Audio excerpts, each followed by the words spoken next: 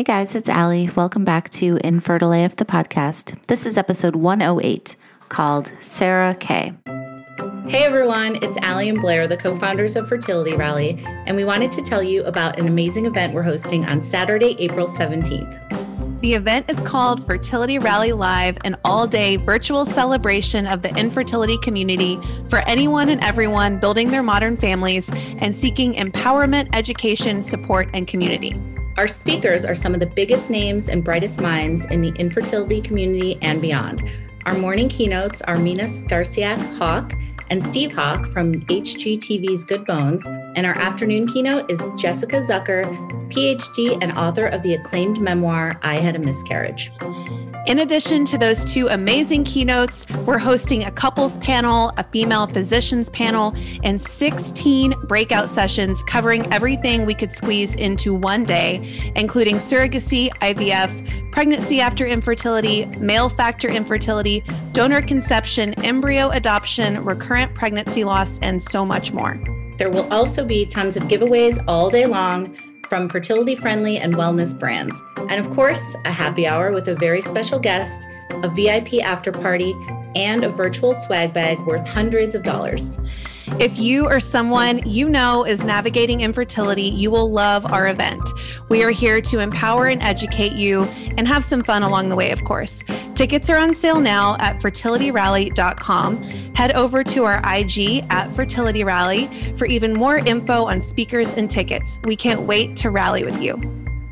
Guys, I'm so excited to tell you about Belly for Women Prenatal, which just hit the market. 92% of women don't get even close to the 450 milligrams of recommended choline they need in their diets. And in a recent study, most prenatals don't contain much of any choline at all. Belly's women's formula includes 400 milligrams of choline.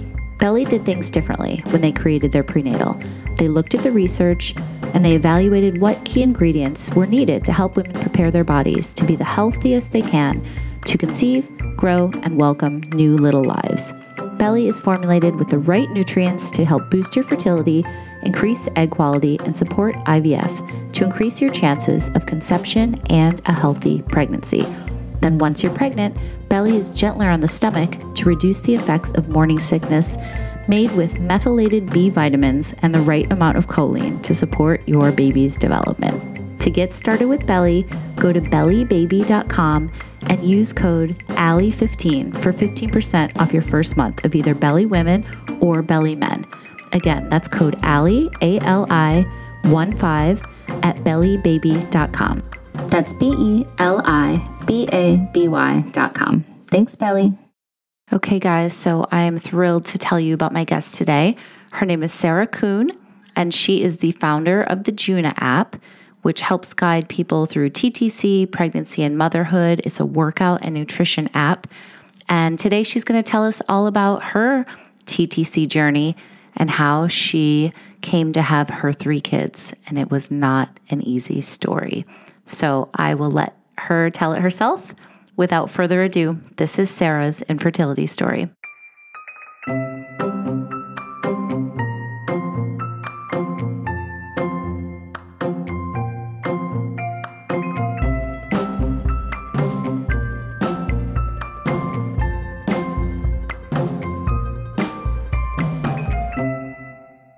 Okay, so for people who might not know, Sarah Kuhn, you are the founder of Juna. Yes. So tell us, first of all, how you got involved with that and what Juna is. I know you've got a podcast and community and content, all the things. So yes. So Juna is a fitness and nutrition app for pregnancy and postpartum, and actually soon to be trying to conceive.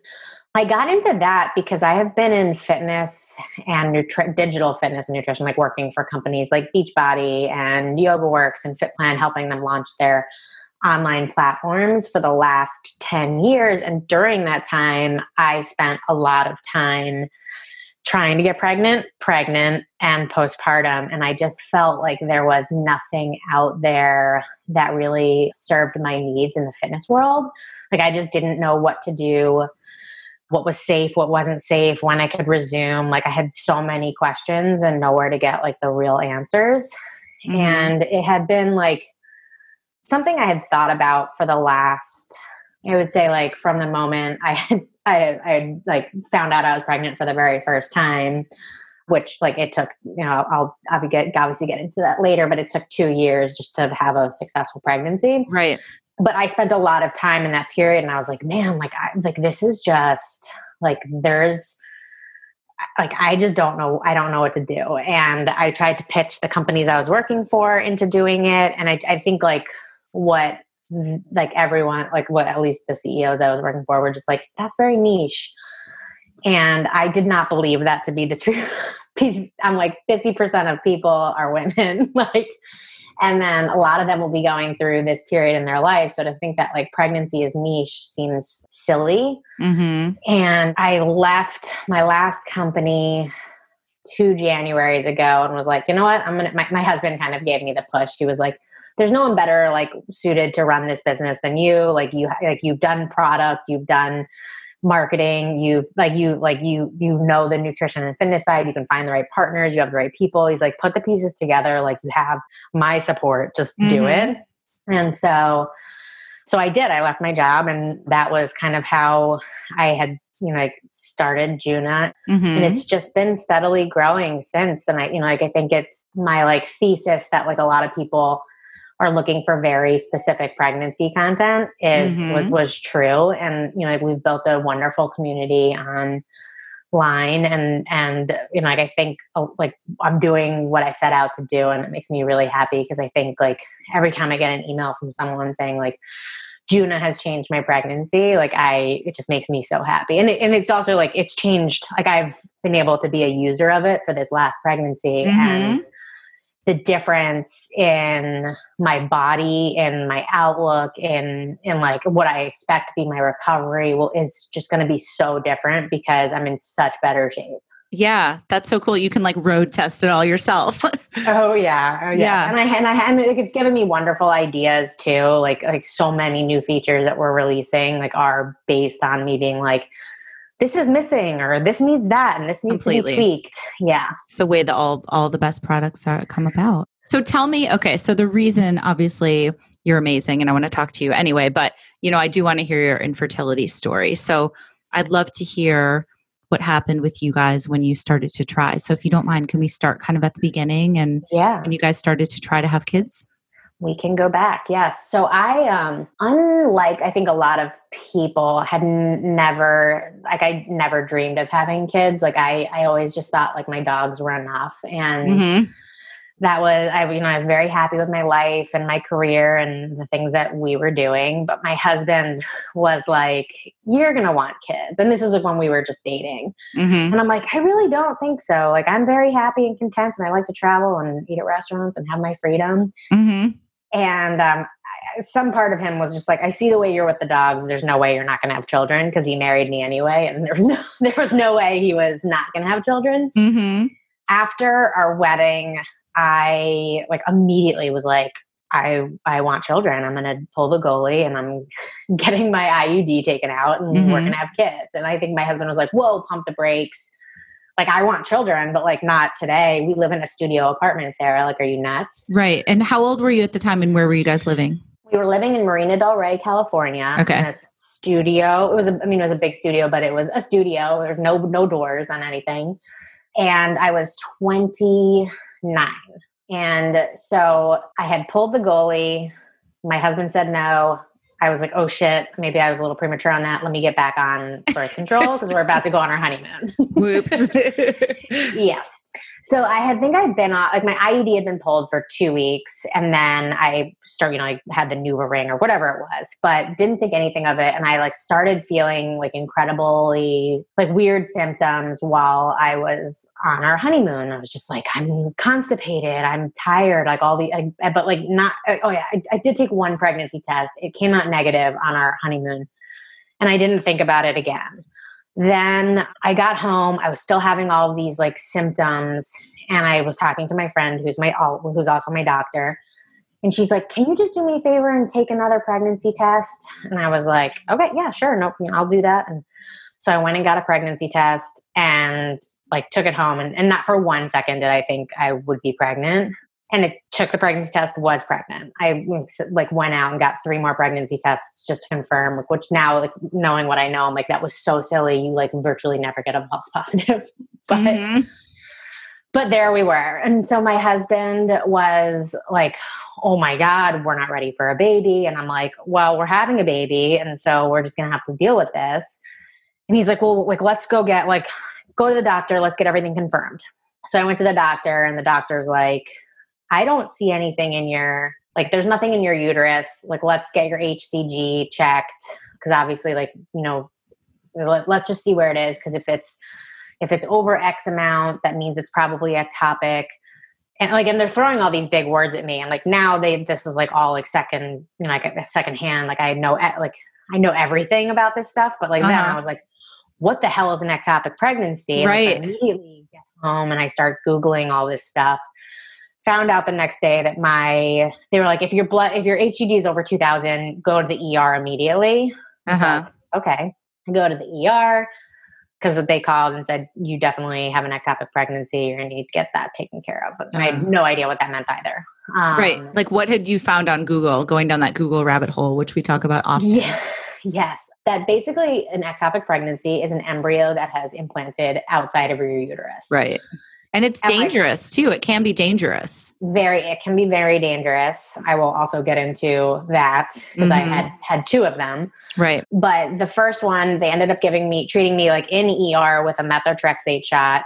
And then I had to get my blood work done like twice a week, every week until my HCG was back down to 0, which basically would say, okay, your pregnancy has left your system. And so the methotrexate shot, sorry to interrupt, but that stops the pregnancy, right? It stops the pregnancy. Yeah. It basically it essentially like kills the embryo and stops the pregnancy. Right. Okay. So did that. The day I got back down to 0, I got like approved for exercise. I went to my normal group exercise class at Equinox. And that whole rest of the day, I just like felt a little bit off. And that night I like said to my husband, I was like, I've never been in this kind of pain. I think I need to go to the ER. So he took me and I have a very high tolerance for pain. And he was just like, okay, like you've never done this. Like, let's just go. And I was like throwing up in the bathroom at the ER until they finally got me in.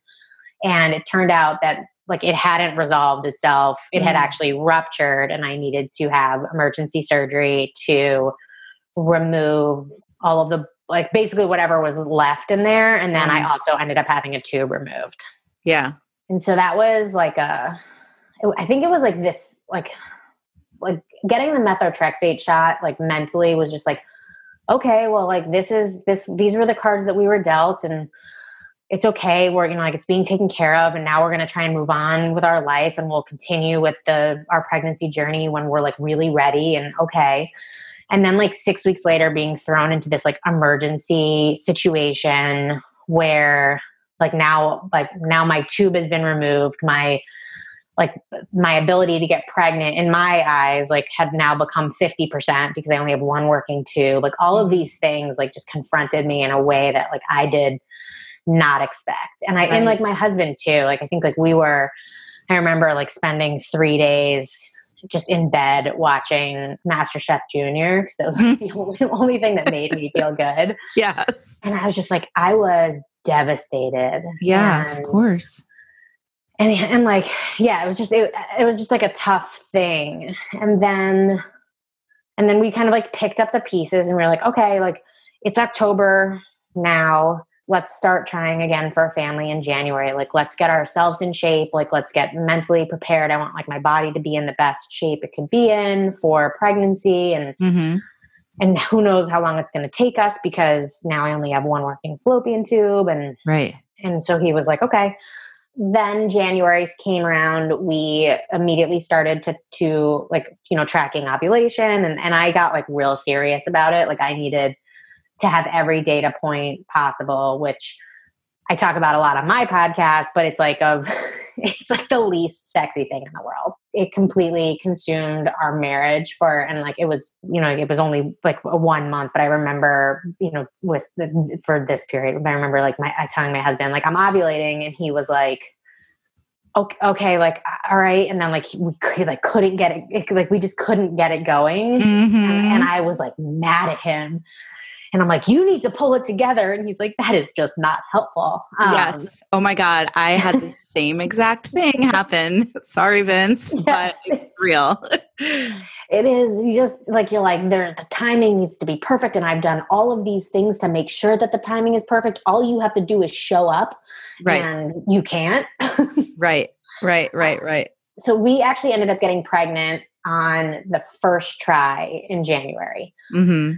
And then had a miscarriage. And I found out that I was having a miscarriage at, I think it was 6.5 weeks, which like I like knew that I was pregnant at exactly 4 weeks. So I had 2.5 weeks to like get really excited about it. And it was like just enough to be crushing.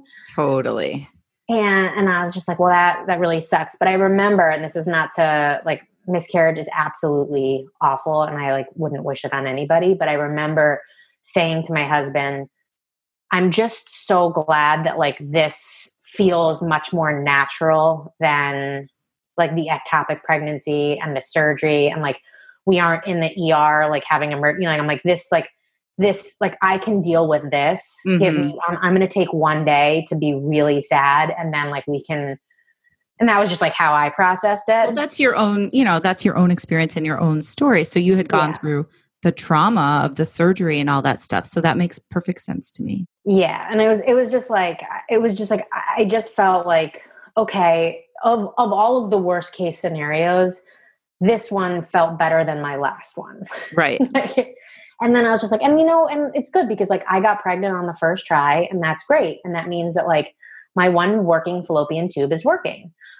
So then we weren't even, I wouldn't say that we weren't trying because we were actively having unprotected sex, but I never got a period between my miscarriage and my next pregnancy. And so I was just a little, like I was off in like, we were guessing how pregnant I just didn't know when I ovulated, but I was feeling all of the like pregnancy symptoms. And I called and we were going away on our 5-year wedding anniversary and we were going to Mexico and I had this like bright red, like drop of blood. And I was like, what is that? Oh no, like bright red's never good. And I'm like, I just want to get to that. Let me like get this checked out before we go to Mexico because I need some peace of mind before I'm like in Mexico with, without my healthcare.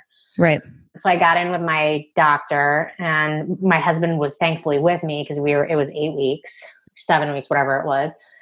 And the I don't know if this is the same with everyone, but so the ultrasound tech like can't tell you anything. Like the doctor needs to be present. Right. So, right. But they get that look on their face.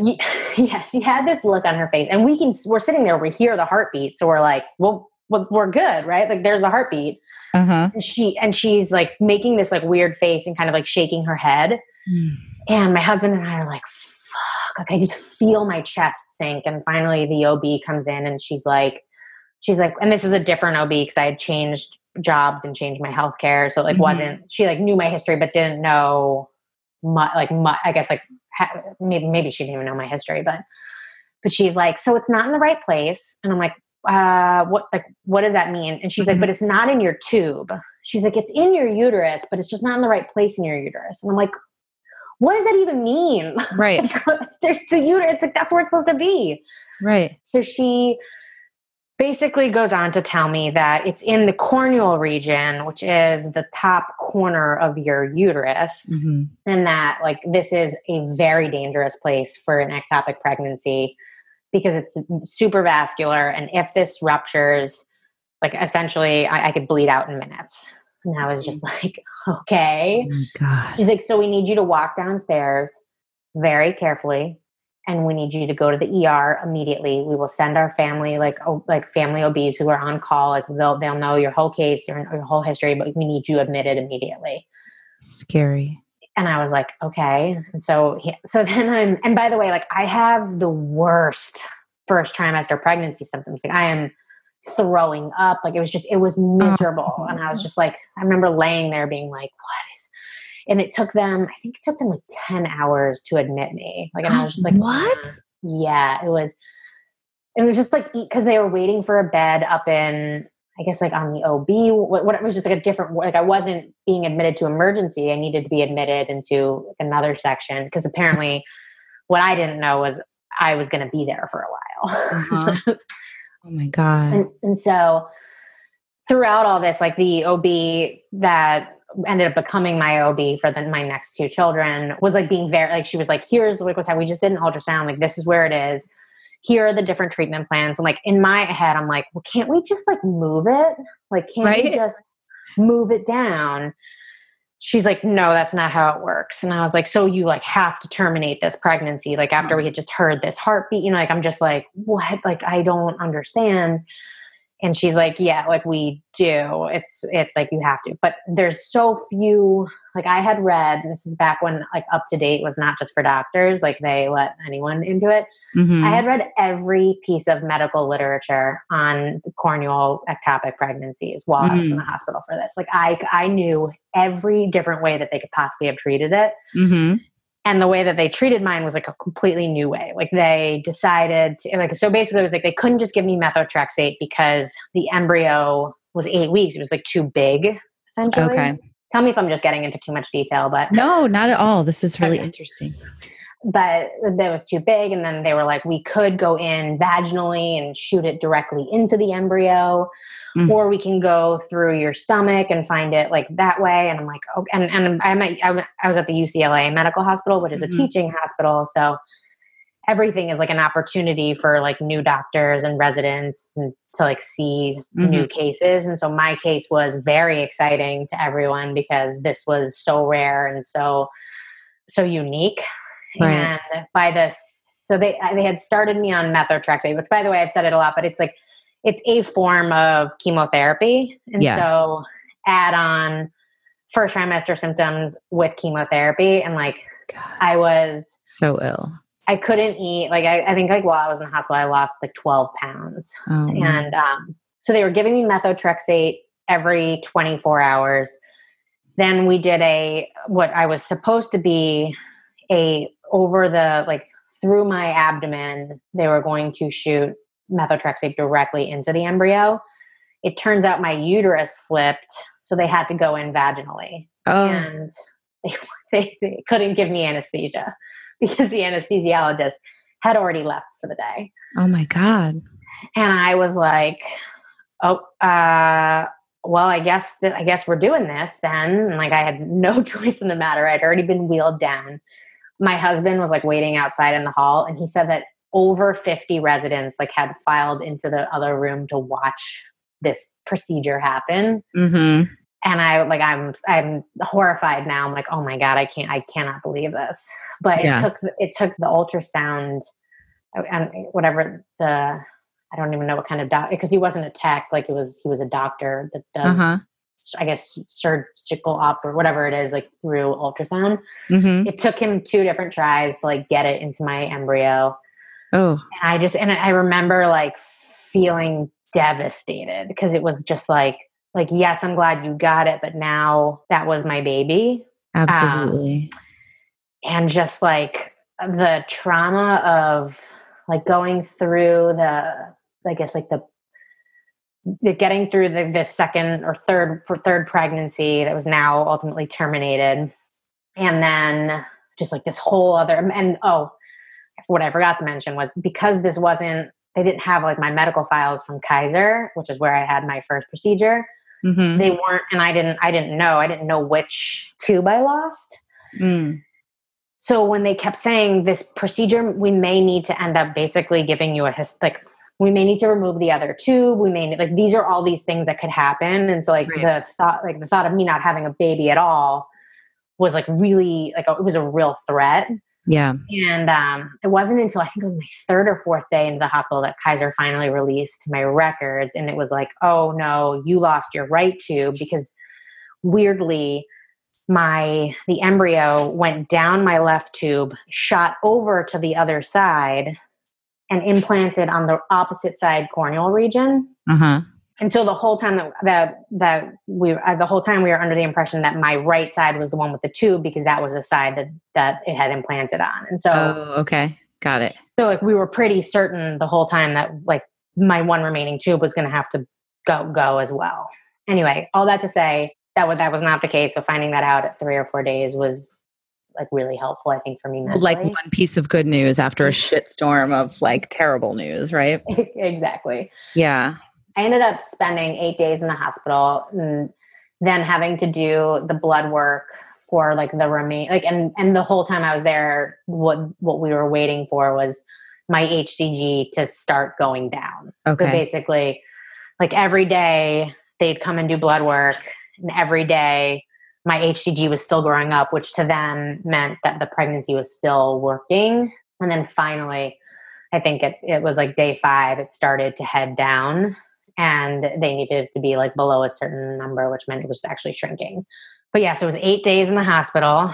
And Wow. That was in March of 2015. Mm-hmm. And maybe 2014. And then it ended up taking 3 or 4 months for my HCG to go down to 0. Wow. And that 3 or 4 months was actually like kind of a blessing for me and my marriage, because it meant we couldn't try to get pregnant. Like getting pregnant was not an option. Yeah. And so we could like really focus on the healing part of our journey. Like, cause it felt like we were just like thrown into like all of this stuff. Yeah. And my OB at the time was like, look, I deal with normal pregnancies. Like you're now like considered high risk. Like you need to find a new OB. And I also recommend you see a reproductive endocrinologist. And so, okay. Yeah. So that was the next step, but I basically had to wait until my HCG was down to 0. Mm-hmm. And you make a good point for the relationship's sake, at least. It wasn't like, let's try. Like you finally had, a reason to not have to think about that for a moment. It was, I think like my husband will say it too, but it was like the best thing. Cause like we could just drink and go out to restaurants and like right. Literally lose focus for a bit, because it just felt like the last 8 months had been one disappointment after the next in like really highly medicalized ways. Yeah. And so finally when I think it's the hysterosalpingogram that I got that basically like looks at your tubes to see like what happened. And there was essentially like no explanation to why this would have happened. Like I think both were kind of freak. Mm-hmm. But my OB at the time was just like, look, I still recommend going the IVF route. Like you have a little bit of scar tissue, which could suggest it. Like we just don't know. But like having had 2 of these, like, and you only have 1 tube left, like this will eliminate a lot of risk for you. And so she's like, that's the course I would recommend. Right. And she's like, and here's the reproductive endocrinologist that I recommend. And I like trusted this woman, because this was the woman that like kind of like was my OB when we were in the hospital, like got me through those 8 days. Like I like loved her so deeply. And I feel like all she wanted to do was deliver a healthy baby of mine. And so when she was like, this is who I think you should use as a reproductive endocrinologist, like to me, it was just like, that's who I'm using. Right. And it was also like, they worked out of the same office together at UCLA. So so all that to say, I was just like, I'll wait for however long to get an appointment with her. Sure. Which was another 2 months. And so during those 2 months, we did not try, which was like another 2-month break, which was nice. Mm-hmm. And then we started the IVF process in October with this new reproductive endocrinologist. Okay. And we did 1 cycle. It is not covered in California. So insurance, so that was just like a huge out-of-pocket expense. Like I think my dad, who's like the most wonderful man in the world, like he was just like I want you to have whatever you want. Like, let me help you guys do this. Yes. Our parents helped us too. My in-laws and my parents. Yeah. It's just like one of those things that like we wouldn't have been able to do it without him. And so I just feel so grateful that we were able, and I mean, and I feel so grateful, and I'll get to the punchline here, but our kids are not from IVF. But we did the first round, and when I'm telling you, and based on your story too, like you fully understand, like I have never felt more stress in my body. Yeah. To have an outcome than what we were going through during IVF. It was just like, okay, we've now been at this for well over a year and a half. Like all I want is a baby. Like all my friends around me are having babies. We're literally we just did IVF. I think I had 8 good embryos left. I have every opportunity to have this baby. This needs to work. Right. It needs to work. Yep. And so we transferred one. They wouldn't transfer more than one for me because that would be a higher risk of ectopic. Sure. And so they transferred one, and it was right before Thanksgiving. And I remember taking Thanksgiving break, and just the only thing that I could do was think about it. I obsessed so compulsively. I don't think I could have a normal conversation with someone without me just drifting off into is my body pregnant? Is my body pregnant? Oh, right. What was that? And totally. And I took a pregnancy test before that 10-day blood test, and I knew it was negative. And I was so disappointed when, at least I was so glad I did because because when they called me, I was able to be no, I know, I'm right. Okay. I'll deal with it. And she's okay, so we can try again next month, and we'll just do this, this, and this. And that's what we'll do. And I was okay, that's fine. And I think so that was our plan, was to try again in December. But I had a 2.5 week vacation planned we were going to go visit both my brothers live in New York City, or live in New York. My in-laws live in Scarsdale. So we were going to be doing a trip around New York to make sure we're seeing all of our friends and family. And I was well, we got to do this before that trip.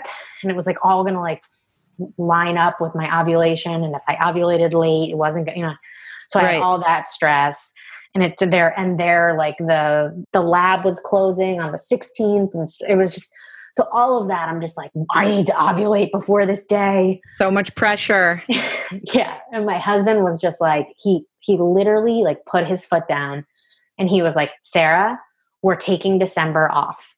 He's there is you cannot be in this mental space. He's first of all, we're going to New York. Don't you want to drink and enjoy seeing our friends and family?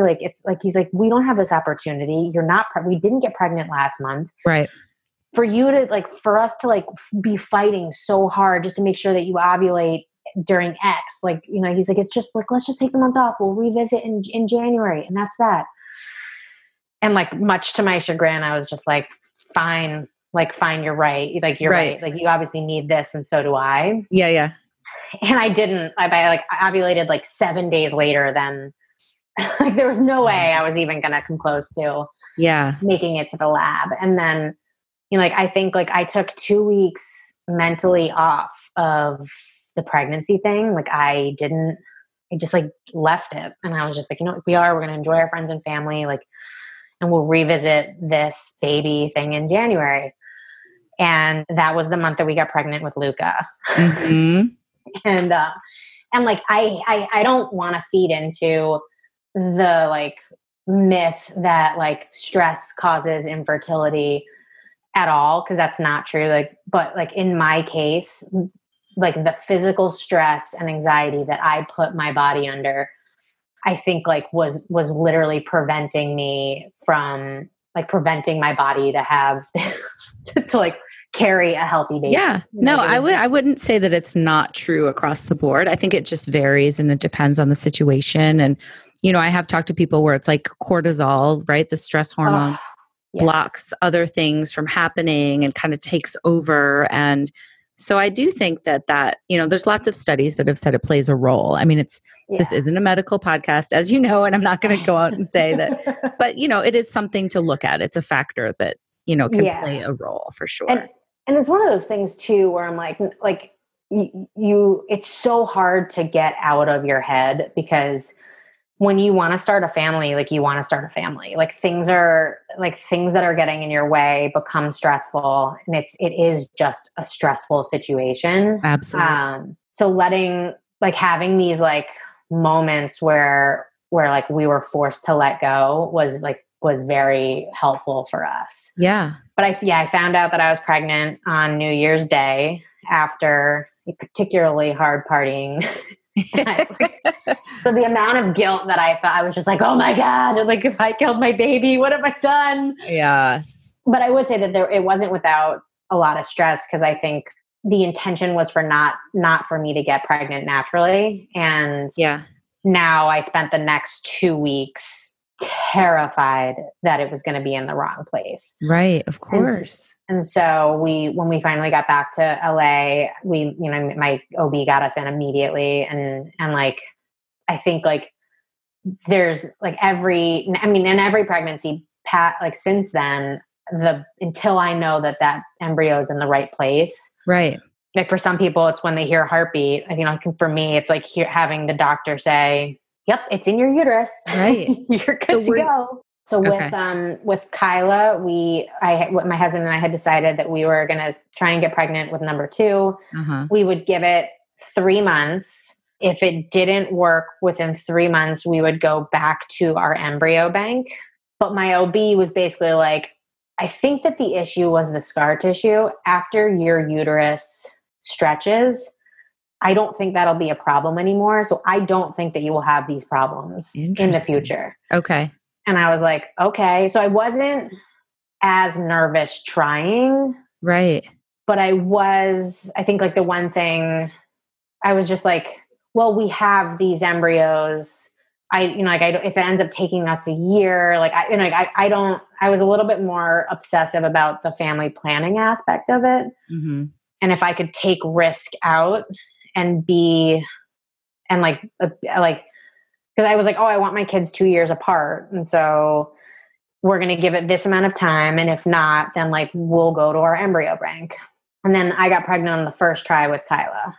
So that was a relief. And it was also like we didn't find out the gender with her. Mm-hmm. So that was just a different kind of special pregnancy as well. After you've gone through, whatever trauma you've gone through personally, it's so hard to relax during the pregnancy.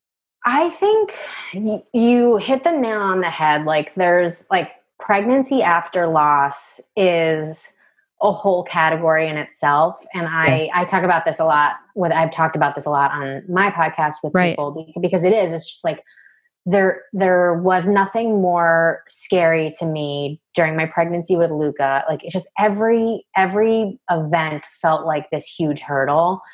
And every single moment I felt like, well, if we can just get here, then I'll feel better. And like, for Luca, it was okay. If we just find out he's in the right place, then I'll feel better. Then if we can just see her heartbeat, then I'll feel better. And I just realized that the entire pregnancy, I kept creating these like new like milestones. Benchmark, yeah. And I spent, I would probably say 40 weeks terrified. Interestingly, with this third baby, I actually had like weird bleeding at the beginning, which was scary. And again, I started with my OB that had delivered the first 2 babies, and she was just like, she's like, look, the heartbeat's still there. She's like, I wouldn't like, I think, it might've just been the ultrasound that caused this bleeding, but don't worry about it. And I'm so glad that was like her approach, because I could have spent the next 3 weeks just like absolutely consumed over it. Definitely. And I was just like, no, okay. But I think like this gets really dark, but I feel like the more we're seeing online, the more common you think things are. And I've had this just terrifying, terrifying thing on the back of my shoulders that like, I'm going to make it to 40 weeks here and have a stillbirth or have like an issue at late. And it's just, I don't know if that's because I'm doing a home birth and, risk is a little bit higher if God forbid something goes wrong. Like, I don't know if that's why I'm so terrified about it, but like this pregnancy more so than any other pregnancy, I've just felt like I'm going to get all the way to the end and I'm going to like feel this this loss that I have not experienced yet and not be able to deal with it. And so I think pregnancy after loss can just like really mess with your head. Completely. I don't know if this is just like my experience, but it is hasn't gotten better, just darker in different ways with each. Yeah, no, I'm so glad that you said that. Thank you for saying that. I know that is scary and maybe hard to like admit to, but I think that will really help people to hear that, if they're having the same kind of thoughts or notions. Hey guys, so since Sarah and I last did our interview, she had her third baby. So I wanted to do a little follow-up recording with her, and we did that last week. So this next part is from last week because we wanted to give you guys the latest info. So enjoy. So I decided I wanted to do this last pregnancy very differently, and I did that by going with a midwife instead of an OB.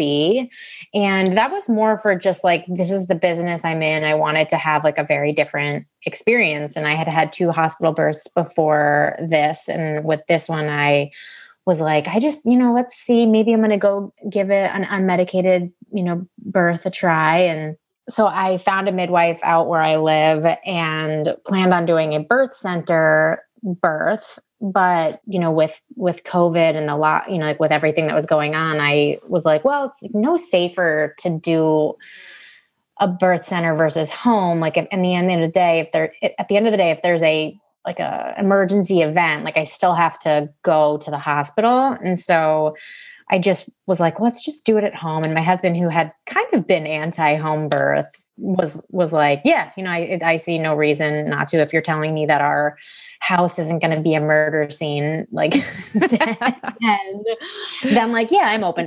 How messy is this going to get exactly? Oh my! And like it's funny because that was both of our concerns. I think when I think back to like our first baby, like I remember being like, there's so much blood and other fluids How is this not going to be a complete mess? Right. And our, it was obviously the first question that we asked our midwife, and she was like, you won't even know we were there by the time we leave. And she was right. Like we really like there, it was by that, it wasn't like short. I recorded my birth story for my podcast, and anyone who listened got to hear about me having a moment shitting on my floor. Nice. But I'm not allowed to swear, but of course you are. But it was on a Chuck's pad, and so like that was the only moment where I was like really conscious of the fact that I was in my own home. Was when I was like, oh my god, I'm pooping. But outside of that, it was just like really nice to labor at home. Going back to your question, was I more paranoid during this pregnancy? I had one moment where I got really nervous leading up to the home birth because of like a particular like story that stuck with me about a home birth, and it ended up with a shoulder dystocia, and then unfortunately, but so like that was I had this like horror story in my head. Scary. And so I was really nervous, and I just I had to talk through it with my husband and with my midwife. So like I voiced my concerns, and she was able to assuage them, even so much so like when I was delivering him, as soon as he was like his head was out, she was like, and do you feel him turning? Because like if they can turn, it basically means like a shoulder is not stuck. And I was like, no, but I can't feel him, but thank you for like, because now I'm not scared while I'm doing this. Right. But outside of that, I think like I had very different fears with my last pregnancy versus my first pregnancy. I kept like it's so different when you have like a very like a vision. Like I kept, this was my last pregnancy. And so I was like, oh my God, if something happens, like, I don't know if I can do this again. And then having all these visuals of like what that would, like what our family was supposed to look like and then what it didn't look like. And so it was very different, I think, than the fears I had with my first. Yeah, that's completely understandable because it's a totally different experience and you're a different person at that point too. Yes, totally different person. And yeah, I think I would have loved to have been able to go through 3 pregnancies and never concern myself with anything bad happening. But that was not my experience. And then like, but it was a good preparation for having kids. Cause I think like I am just inevitably worried about, something happening to them. And it prepared me for knowing that like things are out of my control. Right. And there's only so much I can control.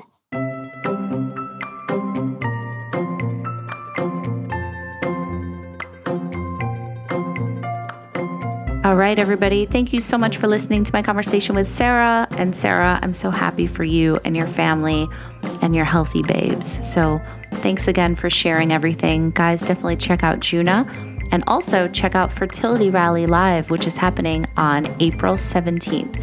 We are so excited to give anybody who is going through infertility or building their modern families a wonderful day of support and community, breakout sessions, panels, keynote talks, tons of giveaways. It's going to be amazing. So definitely check it out at fertilityrally.com. Tickets are on sale now.